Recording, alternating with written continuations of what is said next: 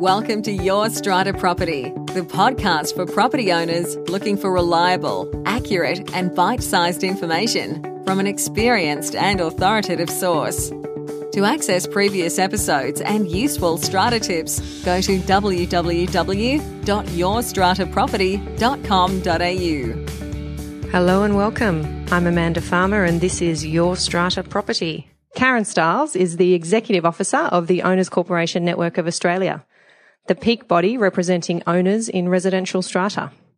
The OCN's goal is to improve strata living through advocacy, education and empowerment of strata owners and residents.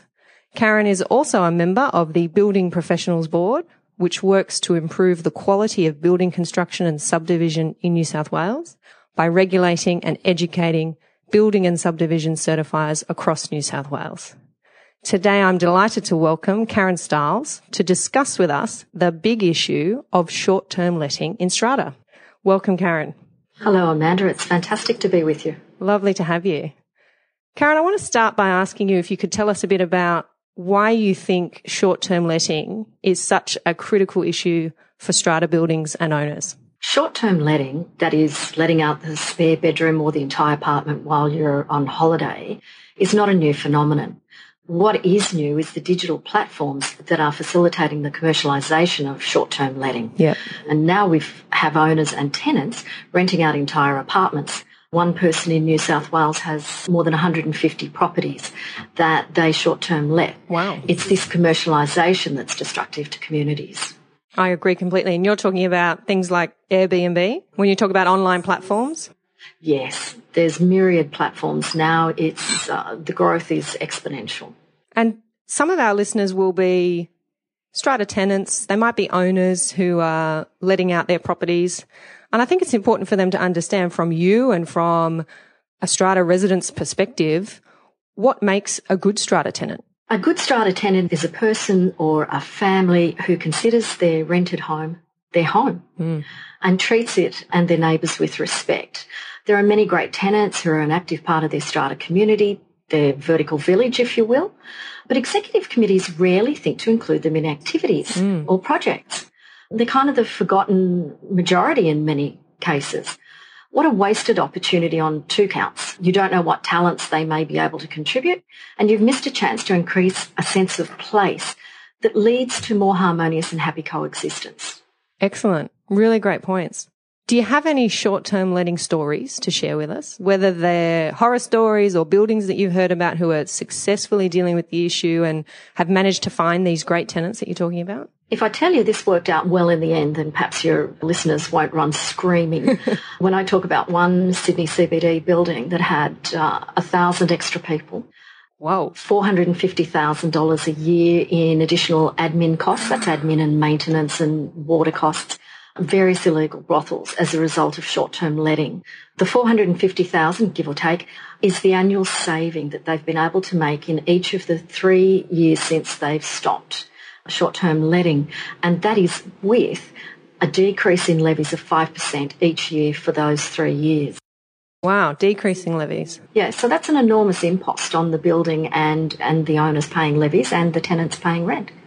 So true. In simple terms, some owners and tenants were profiting at enormous cost to their law-abiding neighbours. And those 205 properties out of a building of 384 were not available for rent. So you're driving up rents and then you're causing overcrowding as people have to share limited resources to be able to be anywhere near transport and educational facilities or work. It's a very tangled web we weave when greed comes before people. So true. And I just want to clarify for our listeners, we talk about the term short-term letting very casually and we're very familiar with that term as people who are working in the and living in the sector. When I think about short-term letting, I think about tenancies for a period of less than 3 months. Is that the short-term letting that you're familiar with? Yes. Anything over 90 days, of course, is a residential tenancy, but less than that can be one night or two nights. Definitely. And that's a lot of traffic in your building and a lot of unknown faces. And in that one building I was talking about, it became almost civil war as they wrestled with the problems of this. So you lose all sense of community, and community is very important when you're wanting to create a happy home and also create an atmosphere where people are caring for the building and each other. So true. Great points. What are the most common challenges you've noticed buildings face when it comes to dealing with this problem of short-term letting? Money talks. It took a dedicated executive committee something like 5 years to procure the proxies that they needed to get the building to vote to prohibit short-term letting and then to start the process of removing all the illegal short-term lets. They then approved a bylaw prohibiting short-term lettings in the building and went about the business of beefing up security and surveillance, because people get very clever at hiding and finding ways around things. But is that bylaw legally enforceable? Section 49(1) of the Strata Schemes Management Act 1996 says, and I'll quote, "No bylaw is capable of operating to prohibit a lease or other dealing relating to a lot." I've paraphrased there. But no bylaw is capable of operating to prohibit a lease or other dealing relating to a lot. So just this week, OCN appeared before a parliamentary inquiry and into the adequacy of regulation of short-term holiday letting. And of course, it's not just holiday, it could be commercial letting in terms of a corporate has an apartment for its people. It's a different thing again. And that inquiry, we called for owners to be given the authority to manage the use of their common property. This law has not changed since 1961. It was, world-breaking then. But now in 2016, the people who are managing this $1 trillion of the Commonwealth need the authority to manage it. Not just responsibilities, but power to act. Yeah. You've mentioned bylaws there, and I'm certainly getting asked more and more to draft those kind of bylaws that prohibit short-term letting. But you've also mentioned something quite creative, security and surveillance. I think that's a really important point. A lot of people don't know what's going on in their building, and it's the building managers, it's the security guards who are watching these visitors, these short-term tenants come and go. And unless you've got a high level of surveillance, you've got security cameras perhaps, and you've got building managers and security personnel who are really on the ball, you can miss a lot of this. And yes, it's great to have a bylaw, as you say, if it's enforceable, but how are you going to prove the breach if you haven't got the evidence there to show that people are actually short-term tenants and are in breach of the bylaw? So you really need to have, in my view, those people on board. And I think that's a really good point that you make. I know that particular building is installed.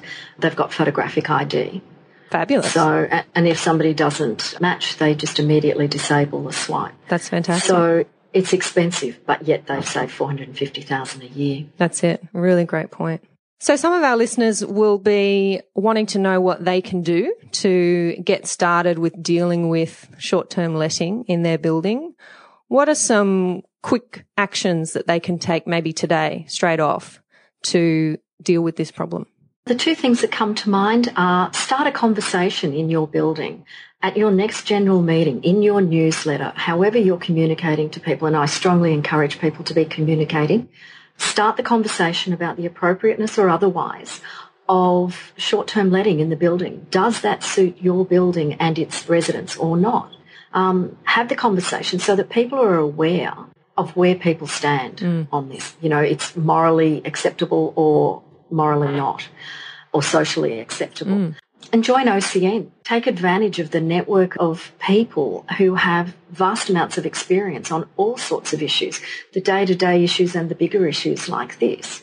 I mean, one of the lovely things that we were able to share, and again, because of the problem with enforcement that owners corporations can face, they were having trouble getting rid of the last of the 8 illegal brothels that had come along with short-term letting. And they were saying council couldn't enforce it. It was very difficult with the evidence, and it had been a year and they were getting tired. I said, so why don't you put 2 security guards at the door and tell them nobody will be getting in or out until they are leaving with their bags packed. And that's what they did. And a week later, that business closed down and moved out. Now, that was creative thinking. They shouldn't have been so disempowered. And again, we come back to it's very important that honest corporations are not just given huge responsibilities. You've got, unskilled volunteers managing medium to large corporations in essence. They need to have authority to act well and properly in the best interests of their community. And the ability to choose whether they use that power or not. But when they don't have it, they don't have a choice. And as you say, they're completely disempowered, and I have to agree with you, and unable to make a decision about how they want to manage their own community. And that's a problem. Yes, it's a huge problem. And it's time we grew up. Yes, that's right. As a country and as a strata sphere. Yep, definitely. Well, thank you so much for that, Karen. That's all really valuable stuff. And before we wrap up, I want to ask you a personal question. Yes. Have you got any books that you've read lately that have had a big impact on you, and why? The book that had the biggest impact on me was actually Business as Unusual by Anita Roddick, the founder of The Body Shop. Anita used her business to do good, to support poor communities and to raise awareness of human rights and environmental issues, as well as create cosmetics and shampoos and things like that. Two of my favourite quotes. If you think you're too small to have an impact, you try going to bed with a mosquito in the room. I love that.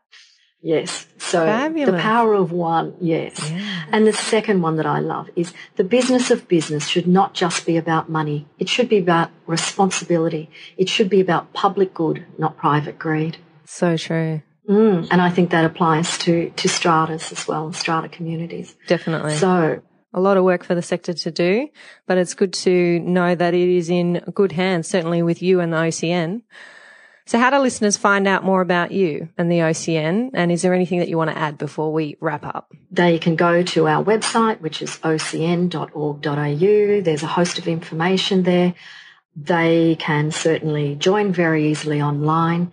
They can also come along to our next event. We've got seminars coming up. We've got 4 meetings a year at which we have expert speakers. We've got a trivia night in May, which should be fun. I got a call from Alicia this morning telling me all about the trivia night with Jimmy Thompson, which sounds wonderful. I'll put a link to your website and where you're advertising that night in the podcast so that listeners can follow that through and turn up and say hi. Fantastic. Because I think, we can talk about all the challenges of strata living, and there are some. But we also need to celebrate that these are our homes and we can turn them into communities quite successfully with not that much effort, just a little bit of understanding and sharing of how other people have managed things. And a trivia night just seemed a lovely way to sort of do that, to have a bit of fun about strata rather than perhaps doom and gloom. Definitely. I agree with you completely, and what a great note to end on. Thank you so much for your time, Karen. It's been lovely talking to you. And you've got a lot to offer this sector, and I'm sure we'll be chatting again very soon. Thanks, Amanda. Thanks. Bye. Thank you for listening to Your Strata Property, the podcast which consistently delivers to property owners reliable and accurate information about their strata property.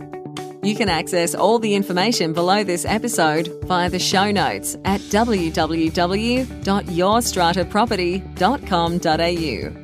You can also ask questions in the comments section, which Amanda will answer in her upcoming episodes. How can Amanda help you today?